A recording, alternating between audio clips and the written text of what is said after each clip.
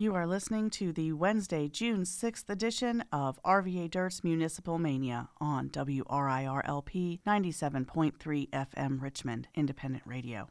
We all know the names. Eric Gardner, Tamir Rice, Alton Sterling, Freddie Gray, Sandra Bland, Philando Castile. We've all seen the tapes, news reports, and press conferences from across the United States. We have heard and had the debates. We've talked about the need for national systemic change, yet people continue to die at the hand of police officers, and a disproportionate number of those dying are minorities. According to the 2017 Police Violence Report, 1,147 people were killed by police. 1,147 people were killed, and in only 13 of the cases, 1.1% of all killings by police were officers charged with a crime. In 55% of the cases, police were responding to suspected non-violent offenses or cases where no crime was reported. Of those killed in 2017, 27% were Black. Black people comprise 13% of the United States population. Therefore, Black people are 3 times more likely than white people to be killed by police. In addition, 21% were Hispanic, meaning 48% of people killed by police were either Black or Hispanic, despite only making up 30% of the population. On May 14, 2018, Richmond police officer Michael Nyantaki shot an unarmed, naked Marcus David Peters on Interstate 95. Marcus David Peters passed away the next day. In the 25 years he was on this earth, among other things, Marcus David Peters graduated magna cum laude from VCU and became a biology teacher at Essex County High School. It only took Officer Nyantaki 18 seconds to take all of that away from him. In 18 seconds, Marcus went from being a brother to a statistic. In 18 seconds, Marcus went from being a beloved teacher to another victim of state-sanctioned violence documented in a database. We all know the names: Terrence Crutcher, Sam DuBose, Akai Gurley, Michael Brown. Marcus David Peters is now one of those names we will always remember. This time, the tapes and press conferences are stamped with the Richmond Police Department shield. This time, the headlines are printed in the newspapers hitting our doorsteps. But this time is not the first time the Richmond Police Department has improperly used force, and it will not be the last time if change is not made. On May 15, 2017, Jason Fitzgerald was shot and killed by a Richmond police officer. On March 22, 2018, David Rios was surrounded by Richmond, Henrico, and Virginia State Police, who used chemical weapons on him in response to his suicide threats. On May 6, 2018, Richmond police used excessive force on 14-year-old Michael Dickerson, while his family tried to communicate repeatedly that Michael had special needs. In 2017, 155 Richmond police officers were involved in 137 use of force incidents. Of the 137 incidents, 102 or 74% involved Black people and 21% involved white people. In the city of Richmond, 50% of the population is Black and 40% is white. Richmond is no different from every other locality we have read headlines from where police have used excessive force, shot and or killed people, especially people of color. The only difference is this time, our voices aren't calling out for justice, reformation, and accountability across the country. Our voices are shouting down the street to Richmond Police Headquarters at 200 West Gray Street. Our voices are shouting to protect our neighbors, our friends, our families. While Marcus's voice was taken from him, his family is rallying the community's voice and demanding justice, reformation, and accountability. This week on Municipal Mania, we wanted to provide an opportunity for the voices to be heard. Today, you will hear directly from Marcus's sisters, Latoya Jarrell and Princess Blanding, and the community's voice standing together at the March for Marcus that took place on Saturday, June 2nd. Thank you all for being here. Thank you all so much for being here. The family of Marcus David Peters is present with us. Y'all make a little noise for them.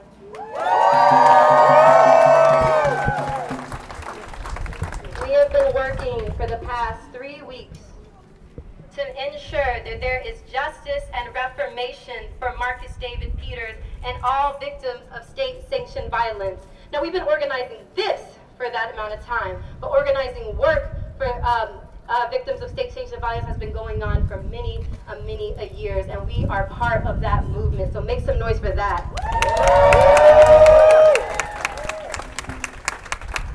So it is not by coincidence that we are gathered here today in the birthplace of American brutality.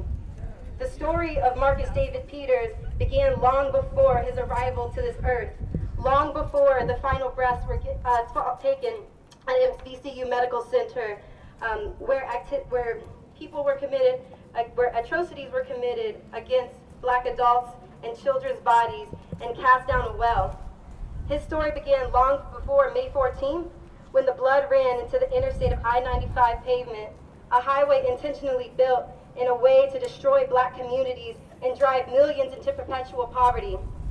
Long before his employment at the Jefferson Hotel, an establishment named for a man who allegedly stood up for freedom and liberty, but affirmed a constitution that denied that to men and women of color. His story began long before he committed to try to help children being served by a public school system that enslaves more black children than any other state in this country. We are not here by coincidence. We are here to affirm the dignity of Marcus's life, the value of his life, the importance of his life. We are here to say to this country, to this state, to this city, that the police department, that we must end the murder and dehumanization of black and brown people. We demand justice for Marcus David Peters. The next voices you will hear are those of Latoya Jarrell and Princess Blanding, the sisters of Marcus David Peters, telling us all about the man their brother was. Well, first and foremost, I think I want people to know that he wasn't a druggie or a menace to society. These are just a few of the comments that I've seen people post on social media. That definitely was not him at all. He couldn't be further from that. He was definitely a kind and caring person. He loved helping people out. You know, one of his goals were to actually have a youth program for underprivileged children. He thrived off of helping others. So I just want people to know that what you see on that tape, that was not my brother at all. We were all in shock. We've never, ever seen him that way before. He has no, criminal history, anything like that. This behavior was totally bizarre. And we were all thrown off by it. So I just want people to know that, don't sum him up just by that short video, because that was not him at all. He was very caring, very loving. And he wasn't aggressive. We just never saw any type of behavior like that at all. Never known him to do drugs.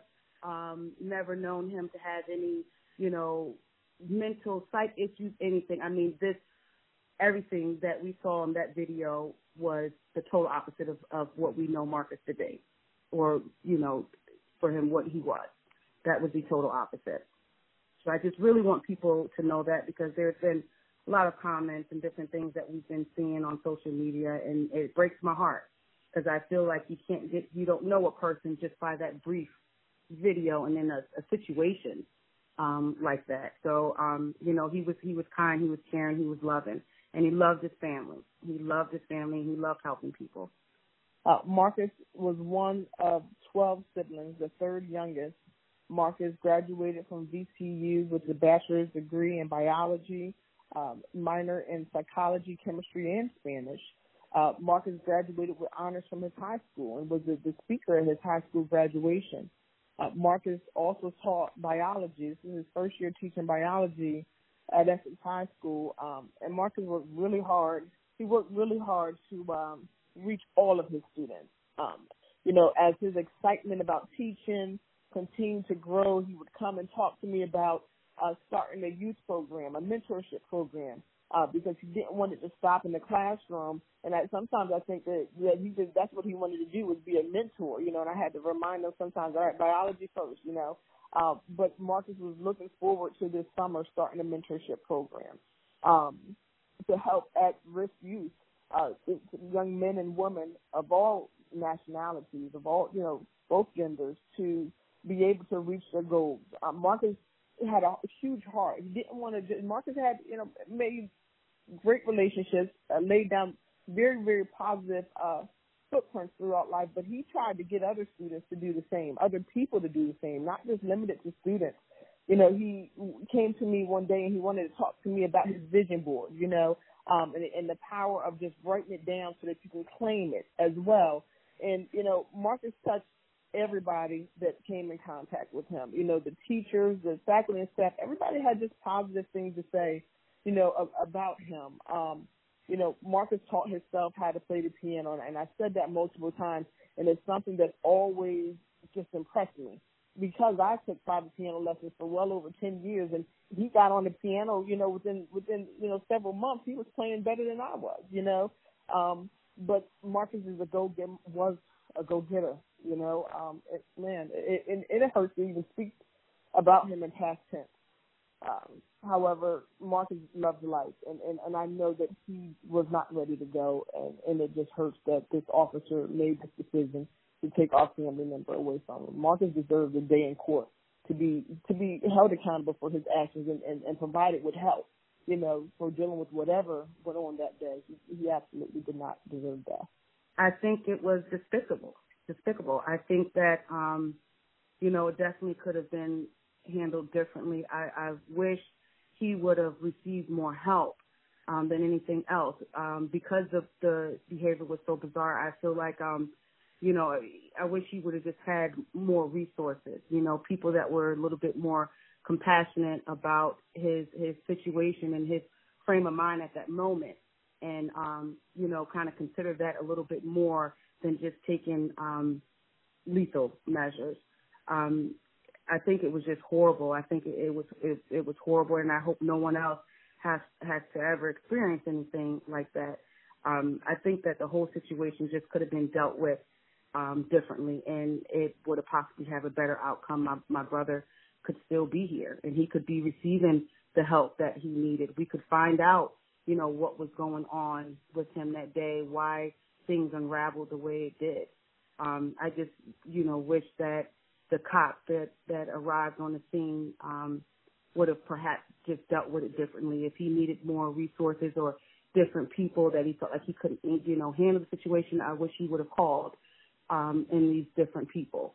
I wish he just, would have handled it completely different. Maybe thought about it as being maybe his son or, his brother or uncle. I wish he just would have been a little bit more compassionate about the entire situation. I really, really, really do, because I feel like his death was senseless, and I feel like it could have been prevented. And unfortunately, it wasn't. And I think a lot of it has to do with, the way the cop handled the situation when he arrived on the scene. I just wish he would have had a little bit more empathy and compassion. I have the distinct pleasure of introducing Dr. James Henry Harris, who is the pastor of Second Baptist Church, 1400 Idlewood Avenue.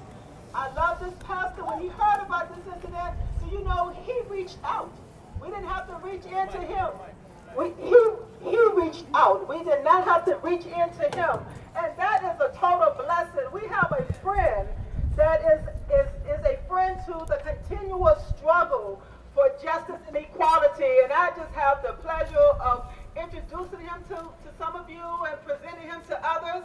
Would you please come up, Dr. James Henry Harris? Thank you so much. Thank you. Thank you again. Thank you for this opportunity to be able to be gathered here today. I am always so grateful to be in the presence of those who have committed and dedicated themselves to justice and fairness.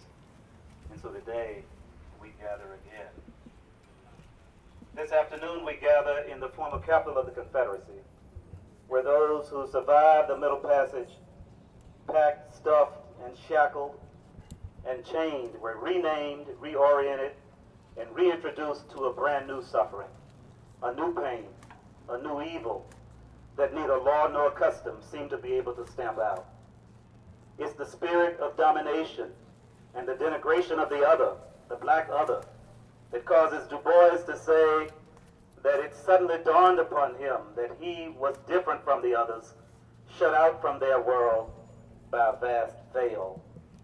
We are called today to dramatize our discontent by continuing the march for justice and righteousness, a justice both delayed and denied to the millions of black men and women victimized by the long, vicious hand of the slavocracy that has morphed into the new form of law and order that results in the pipeline to prison for young black boys and men, and for those who don't make it to court because they have been eternally silenced by the sovereignty of the state represented by the autonomy of the police.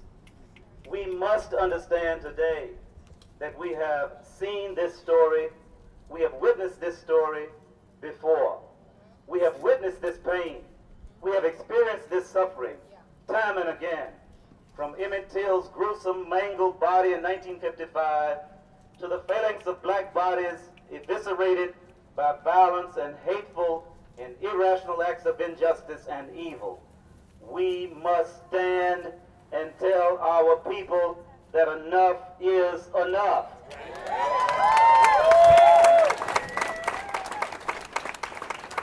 The time for freedom, the time for hope, the time for reform is now. Now, not tomorrow, but now. Not sometime in the distant vistas, but today. Today is the day for reform. Today is the day for justice. Today is a day for us to think anew and develop a brand new consciousness about what we face in America today.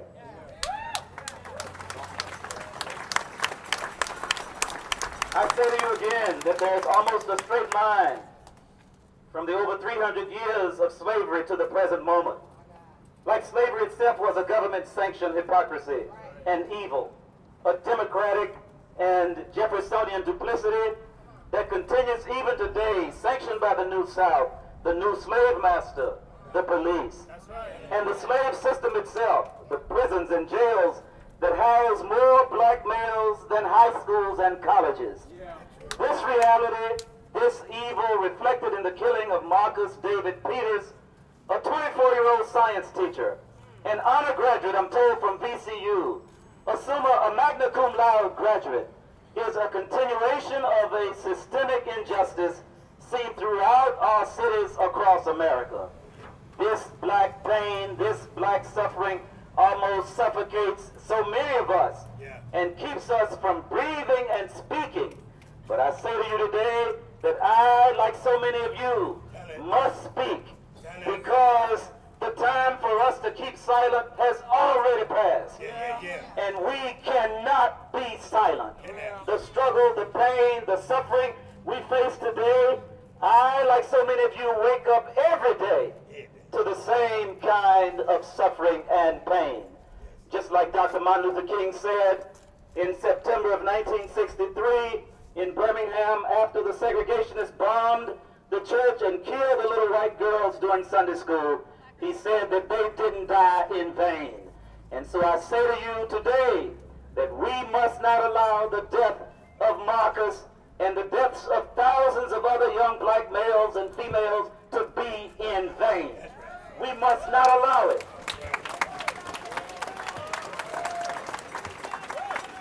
Make no bones about it, the death of Marcus Peters, a 24-year-old black male, is the same thing as a lynching. Tased, then shot at close range, naked, and treated like an animal. I'm saying to you, this is cruel torture. This is brutality.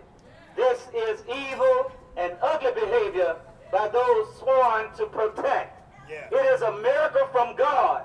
I say to you today that all of us, particularly black males and females, it's a miracle from God that all of us are not declared mentally ill today because of the suffering and because of the pain. So, my beloved, Marcus has not died in vain. His death has something to say to all of us.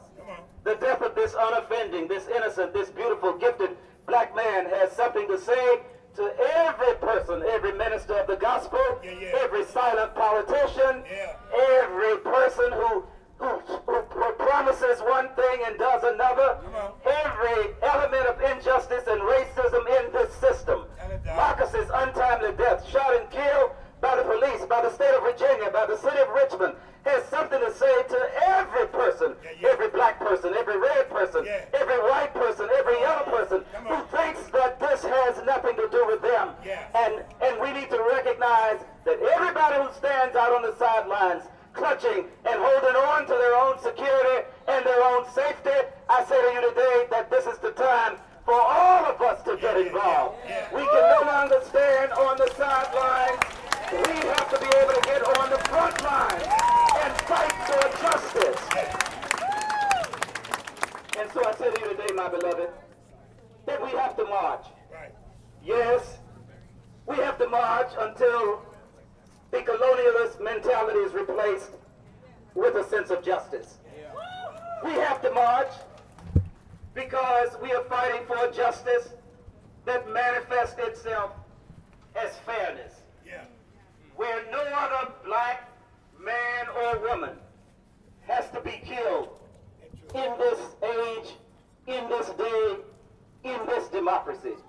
We demand the same restraint by police that is shown every day when it comes to confronting white men who overwhelmingly walk away from encounters with the police, often far more egregious and far more confrontational, and yet they walk away.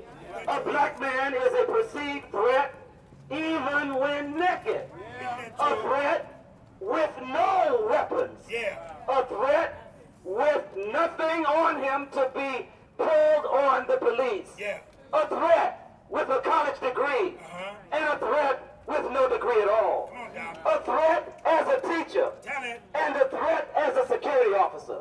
It seems to me that blackness is a threat to almost anybody and everybody, including those who wear uniforms. Too many in our society, in our nation, are totally blind and unconscious of the humanity of black lives, male or female. Today, we say that blacks are still treated like slaves by the state, by the police, and we must march and say and declare that that day is over, and we cannot stand by and allow it to happen anymore. We have to stand up for justice. We have to stand up for peace. We have to stand up for righteousness. We have to stand up for fairness. And none of us is going to be free until all of us are free. It's going to be treated justly until all of us are treated justly. None of us can feel safe until all of us are safe. So I say to you today, stand up. Stand tall. Stand firm. Develop a new consciousness about what's going on in the world. And don't let nobody convince you or treat you in such a way that you don't deserve to be treated like a human being. All of us are human. Marcus was a human being, even though he was treated like a dog.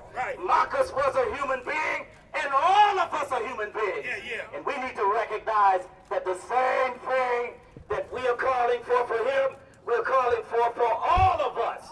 Let us march for justice.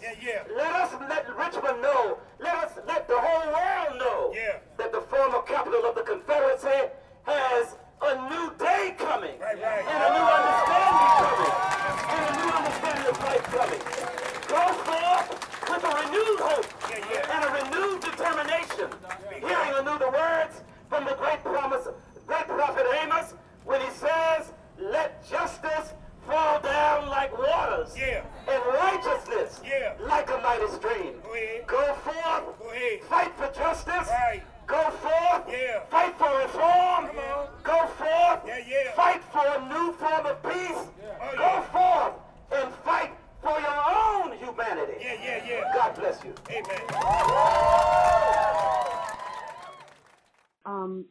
I think that if the right individuals may have been called in, because the cops that arrived on the scene, he had noted, before even approaching Marcus that he was possibly dealing with somebody with some type of mental distress. And I feel like it takes special individuals to interact with people that could possibly be going through a mental breakdown. I can't say that's exactly what was going on, but because that's what the cop identified him as, that's what I'm going to go with, because I feel like if he had identified him as having some type of mental breakdown or distress, then he should have treated it that way. They have crisis workers, people that you could call that are better equipped or know how to interact with these individuals, because you do have to be mindful with the way you approach them and different things that you say to them, because, you could agitate the situation. And I think that if he would have just used the correct resources, maybe exhausted all other options, non-lethal options, because he was clearly unarmed. And I think maybe other things needed to be implemented prior to him actually taking and, using a gun. And then furthermore, shooting him twice. And then, there was also a comment after he was already down that, they would possibly need to use, more lethal force. And I'm like, he's on the ground, So I just feel like they need the right resources. They need to be equipped with more non-lethal, how do you want to call them, non-lethal tools, I guess, opposed to just, using a gun. I think other things could have been used, and I think he could have called other people in. If he didn't feel comfortable dealing with a patient in mental distress, then possibly he should have reached out to some of his other resources, or, maybe called in backup before he approached him, different things like that. I don't think he exhausted all of his resources prior to ultimately killing him.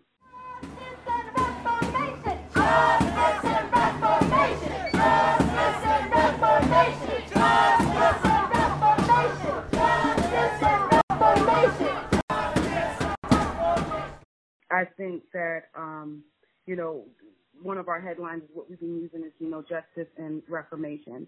And, with the reformation part, we need change, just first of all, how law enforcement responds to an unarmed individual.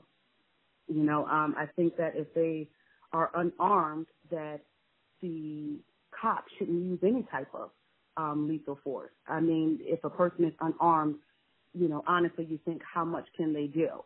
You know what I mean? They may have to use other things like pepper spray or like the taser. They mentioned they use the taser, but from my understanding, the taser never even touched my brother. So if the taser didn't touch him, how can he say it didn't work? So I think that we first need to change the way law enforcement responds to unarmed people. I think we also need to change the way they interact with any individuals that may appear to be in any type of mental distress. New policies need to be implemented. These people, they need to be trained. They need to be better equipped. They need to have more options that aren't lethal, because these people, they shouldn't have to lose their lives, because of it. I also think, too, that the way law enforcement interacts with minorities, I think that needs to be changed as well. And I think that if it is, it would kind of help minorities trust with, law enforcement, because, speaking with a lot of different individuals, a lot of minorities, they don't even want to call the cops a lot of times because they are afraid of what may happen, or if the tables may turn, then now they may look like, the person that's starting the trouble. I think all these things need to be looked at and changed. And I think if they are, I think this could help to prevent this type of tragedy happening in the future. But they definitely need to change their policies, and they definitely need to have some more intense training on how to deal with individuals that way. Get right, get right, get right, get right, get right, get right, get right, get right, get right.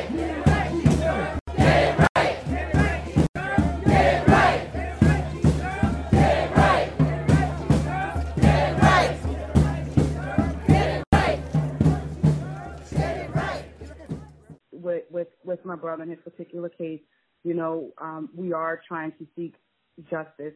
And when I say justice, I mean, you know, holding Richmond police accountable for what happened. I honestly feel as if the cop shouldn't even be allowed to serve anymore.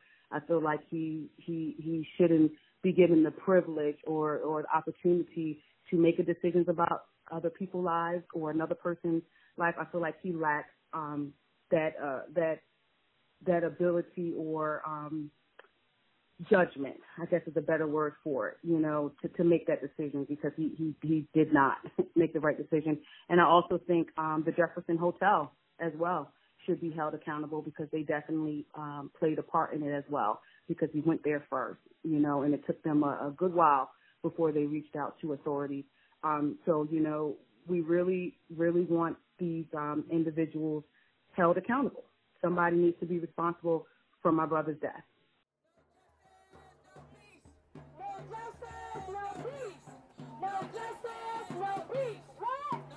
When people think of police, the phrase "to protect and serve" almost always comes to mind. The show Dragnet gave people the false impression that to protect and serve was a police officer's job, part of their oath, but that is a wrong assumption. It is not a police officer's job to protect you or serve you. Their only mission is to uphold the law of the land and to bring suspects to justice. All right, well, where is Marcus's justice? In killing him, Officer Nyantaki took away Marcus's right to justice in a court of law. The entire point of our justice system is to bring people accused of crimes in front of a judge and or a jury of their peers to face justice. By not de-escalating the situation, involving a man clearly not in a sound state of mind, and using excessive force within less than 30 seconds of a confrontation that could and should have been avoided by killing an unarmed, unclothed individual, Officer Nyantaki was derelict in his duties. Marcus was a suspect in a hit-and-run situation. If the officer who took his life had been doing his job properly, Marcus would be alive and awaiting trial today for his hit-and-run offenses. But he's not. Marcus is dead at the hands of an undertrained officer of the law. Until police officers have proper training and do their jobs correctly, there will be no justice and no peace.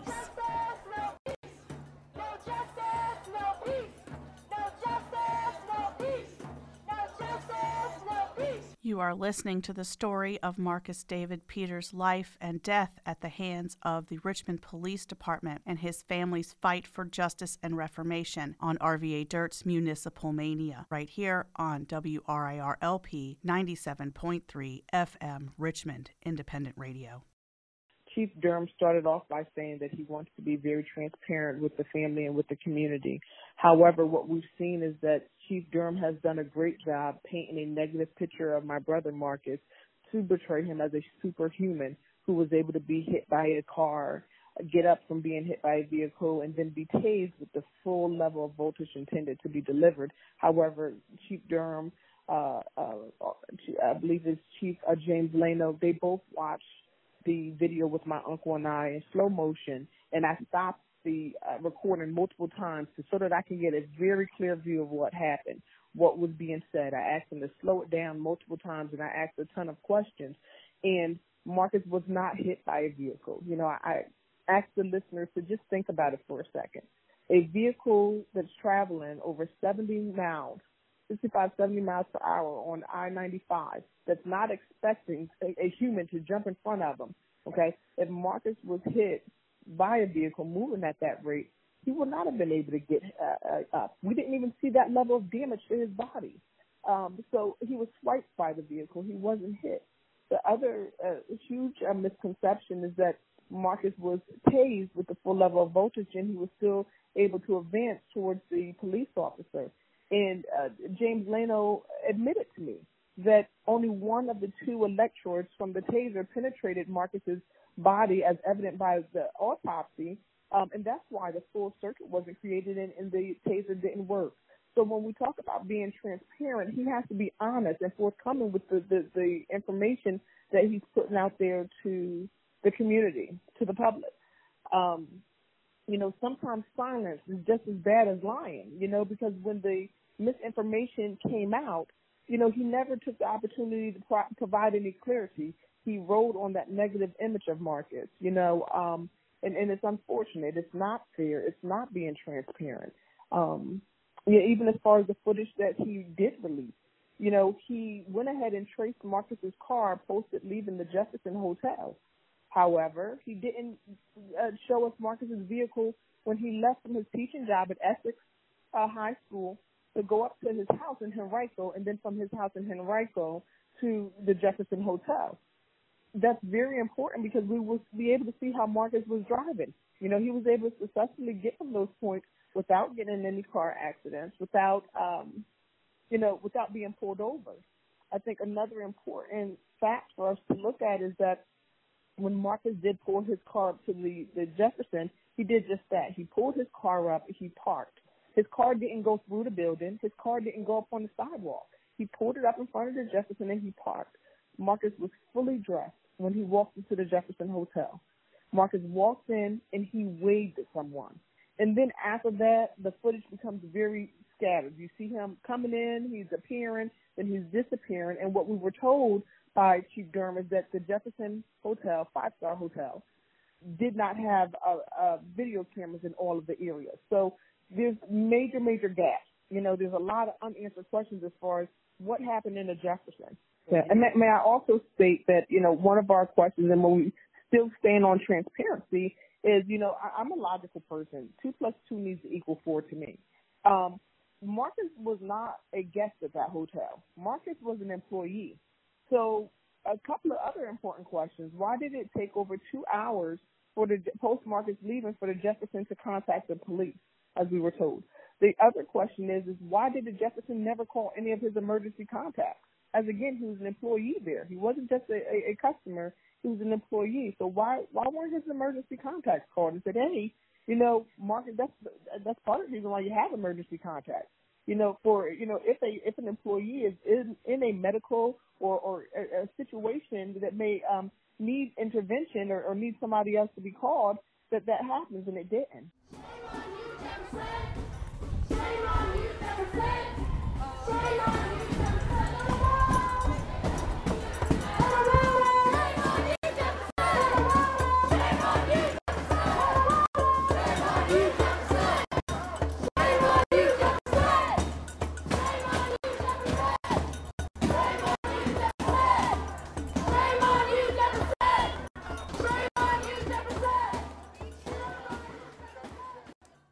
Our family's demands that were stated during the march is that Richmond Police Department publicly release their crisis intervention training and its effectiveness be thoroughly assessed. Another demand is the creation of a Marcus alert to call on mental health professionals to respond when community members are clearly in crisis. As Chief Durham clearly stated that 40 hours is not enough, and he went on to state how long it would take for his officers to become a psychologist, which we don't expect. But what we do expect is, especially because Chief Durham clearly acknowledged that his men are not equipped, that they are not the proper people to respond. And so what should happen is Chief Durham, Mayor Stoney, should support the family and community in helping to put together a Marcus alert and to assess the current crisis intervention plan that's in place in training, and to go ahead and create a crisis intervention team so that proper people who are trained are the ones that are responding with non-lethal forces instead of police officers. Another demand is a sincere apology from Chief Alfred Durham for the preventable death of my brother Marcus David Peters. Another one of ours is that we put together a democratically elected civilian review board that has subpoena power. Chief Durham and Mayor Stoney attend a community meeting held by the community for the community to discuss Richmond Police Department's policies, procedures, and accountability. It is disappointing that Mayor Stoney hasn't stepped up either, you know, to address this. You know, I'm a strong believer in that when you're wrong, when you mess up, you acknowledge it, and we work forward to try to make sure that doesn't happen again. And our last one is that we're also demanding a statement from the Jefferson Hotel explaining, as I stated earlier, why they did not take immediate action. The sound you hear in the background of the next clip is rain, a torrential downpour, which hundreds of Richmonders marched through to let the Richmond Police Department know that Marcus did not die in vain. All right, we're going to ask Sister Keandra, Marcus's cousin, to come forth and read a letter from the family. I'm reading this letter on behalf of my Uncle Jeff, who wrote this from his heart. Officer Michael Nyantaki, when did you plan on serving and protecting my nephew, Marcus David Peters? Is it when you quickly realized that he was having a mental health emergency? Or was it when he was running away from you, unarmed, naked, alone, scared, and confused, running towards oncoming traffic? When did you plan on serving and protecting Marcus David Peters? Was it in the moment when you hastily made the decision to arm yourself with the tools you intended to use? Was it when you failed to properly use a taser that you were equipped with that apparently didn't deploy and connect? When did you plan on serving and protecting Marcus David Peters? Was it when you fatally shot him in his abdomen, not once, but twice? Or was it when he laid on the cold, hard ground, bleeding out and clinging to life? Perhaps it was when you uttered the words, "Don't bring your tasers, but firearm, just in case we need more deadly force." Was it in that moment that you planned on serving and protecting Marcus David Peters, an unarmed, naked, Henrico citizen in dire need of mental health crisis intervention, when there were 7 officers at the scene? Was it your intention to serve and protect Marcus David Peters when you stood back and watched as your fellow officers tried to direct my son, my nephew, our brother, our cousin, our community member to turn over when he was not oriented to time nor place? Or was it when they dragged him away from the brush like a dead carcass to further dehumanize and victimize him? I think I finally figured it out. Your primary concern was geared towards serving and protecting yourself, Officer Michael Nyantaki, and not my nephew, Marcus David Peters. This community does not need the so-called serving and protecting that you rendered, as it will most certainly lead to the same fate that my nephew, Marcus David Lamar Peters, endured that untimely led to his untimely death. Marcus's death will not be in vain. Moving forward, we need accountability from the Richmond Police Department, as well as other law enforcement entities. Reform and modification of policies and training on use of deadly force to include proper knowledge on succession of tools utilized once recognition of a mental health crisis is acknowledged and established as it was in the case of my nephew, Marcus David Lamar Peters. Having an alert system put in place when there is awareness of a person or an individual with a mental health crisis and mental incapacity of varying degrees can not only preserve and save the life of the individual, but other humans that may come in contact with, whom he may come in contact with as well. My nephew, as it appears, and other entities have been hurt, brutalized, and victimized. Richmond Police Department, you need to renew and rethink your policies and practice at this very moment, because that death derived from deadly force and a mental crisis should never be an option if the victim is unarmed or posing no immediate and direct threat to safety and well-being of the public.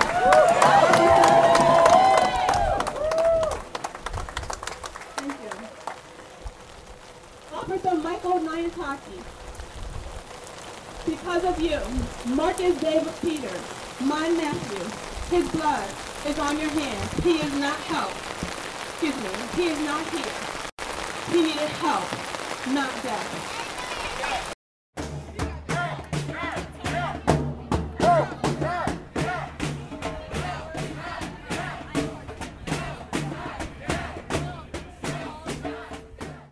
Gracious God, we thank you for allowing us to gather here with all of this energy, with all of this power, with all of this love. We come here, dear God, for our brother, Marcus David Peters. We come here because Marcus needed help and not death. We come here to embrace this family who has taken it upon themselves to march on behalf of their brother, on behalf of the son, on behalf of the cousin, on behalf of the friend. Not just for him, but so that everyone who comes after him will be protected. Dear God, we come right now, dear God, embracing them, loving them, helping them to understand that there is a community here in Richmond who will love on them enough, who will show them how to move forward in this march, to move forward in this act of justice, who will help them along the way, who will point them in the direction that they need to be pointed in order to have legislation change, in order to have the right people put in places so that this doesn't have to happen to another black brother, to another black sister, or to anyone who is having a mental health crisis. We come right now knowing that you have the power to pull all of this together. You have the power to put the right folk in places. You have the power to give us the understanding that we need to do something. We need to act and not be silent. You have the power to help us call out all of those who are complicit in this matter. Not just the police department, not just the city of Richmond, but everyone in this community who decided not to show up because they could not determine whether or not this was an act of injustice. You have the power to help us to call them out, to help us to bring them to the forefront so they will see that anyone who is having a mental health crisis deserves help. We're doing all of this, dear God, trusting in you, the one who has the power to cause the sun to rise and the moon to fall, the one who has the one that has the power to bring justice to injustice matters. Amen. We pray all of this in love, in spirit, and in power. Amen. Amen.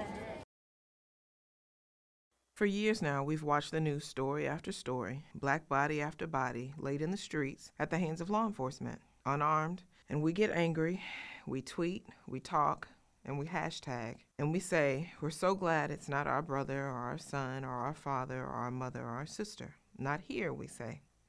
Not in our city. Yet here we are, again. But this time it's in your front yard. How many hashtags do we need? How many lives have to be lost?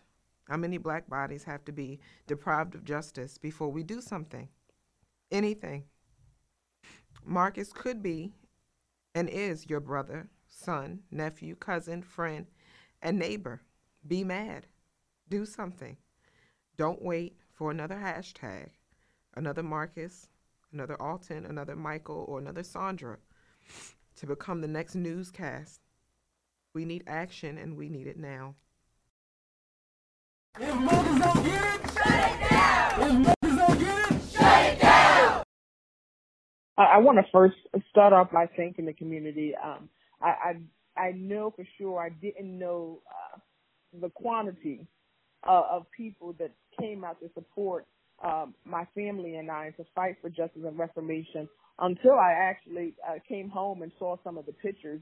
It was breathtaking, and so I truly appreciate the community support. And I say to the community, please do not lose momentum. You know, we're just starting this fight, and it's not just for Marcus. You know, we're fighting for justice for Marcus, but we're fighting for reformation to prevent this from happening to anyone else. And this is what I say. It fell on my family's doorstep this time, but if you sit silent and do nothing, it may be your family doorstep that it falls on next time. And so what we encourage people to do is on June 11th at 6 o'clock to come out and let's flood the city council meeting. You know, let's show them that we are still not going to back down, that our voices are going to be heard, and that there's some major accountability that needs to take place and changes so that this doesn't happen again. So again, June 11th at 6 o'clock, 900 East Broad Street, to attend the city council meeting so that we can continue to move forward. If you are looking to continue to work with us, which again, we appreciate the support from the community, I would like an opportunity to provide you with a couple of things. One of them being our email address, and then the other being our GoFundMe for anyone that is able to help to support us so that we can continue to fight for justice and reformation. So please feel free to contact us at justiceformarcuspeters@gmail.com. Again, that's justiceformarcuspeters@gmail.com. And if you're able to make any donation, you can make that through our GoFundMe account, and you can find that by typing in Marcus Peters. Again, I thank everyone that came out yesterday and showed their support. It was breathtaking, and my family and I truly appreciate each and every person that came out. All right, ladies and gentlemen, we are here. Now let us join together in unity in the movement song. I ain't gonna let nobody turn me around, turn me around, turn me around. Ain't gonna let nobody turn me around. I'm gonna keep on walking, keep on talking, marching up the freedom land. Ain't gonna let nobody turn me around, turn me around, turn me around. Ain't gonna let nobody turn me around. I'm gonna keep on walking, keep on talking, marching up to freedom. Ain't gonna let this racist system, I'm gonna let this racist system turn me around, turn me around. Ain't gonna let this racist system turn me around. I'm gonna keep on marching, keep on walking, marching up to freedom land. Ain't gonna let this hatred turn me around, turn me around, turn me around. Ain't gonna let this hatred turn me around. I'm gonna keep on walking, keep on talking, marching up to freedom land. Ain't gonna let nobody turn me around, turn me around, turn me around. Ain't gonna let nobody turn me around. I'm gonna keep on walking,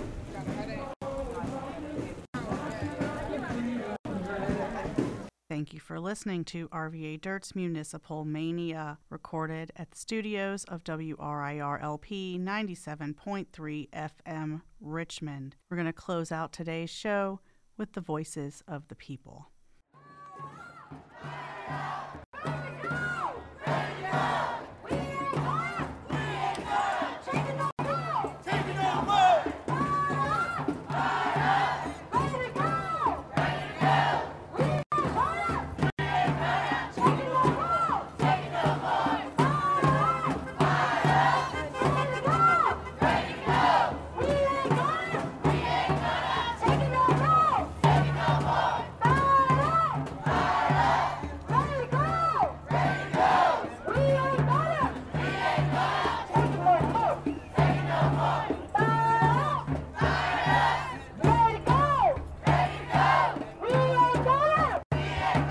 Taking no more!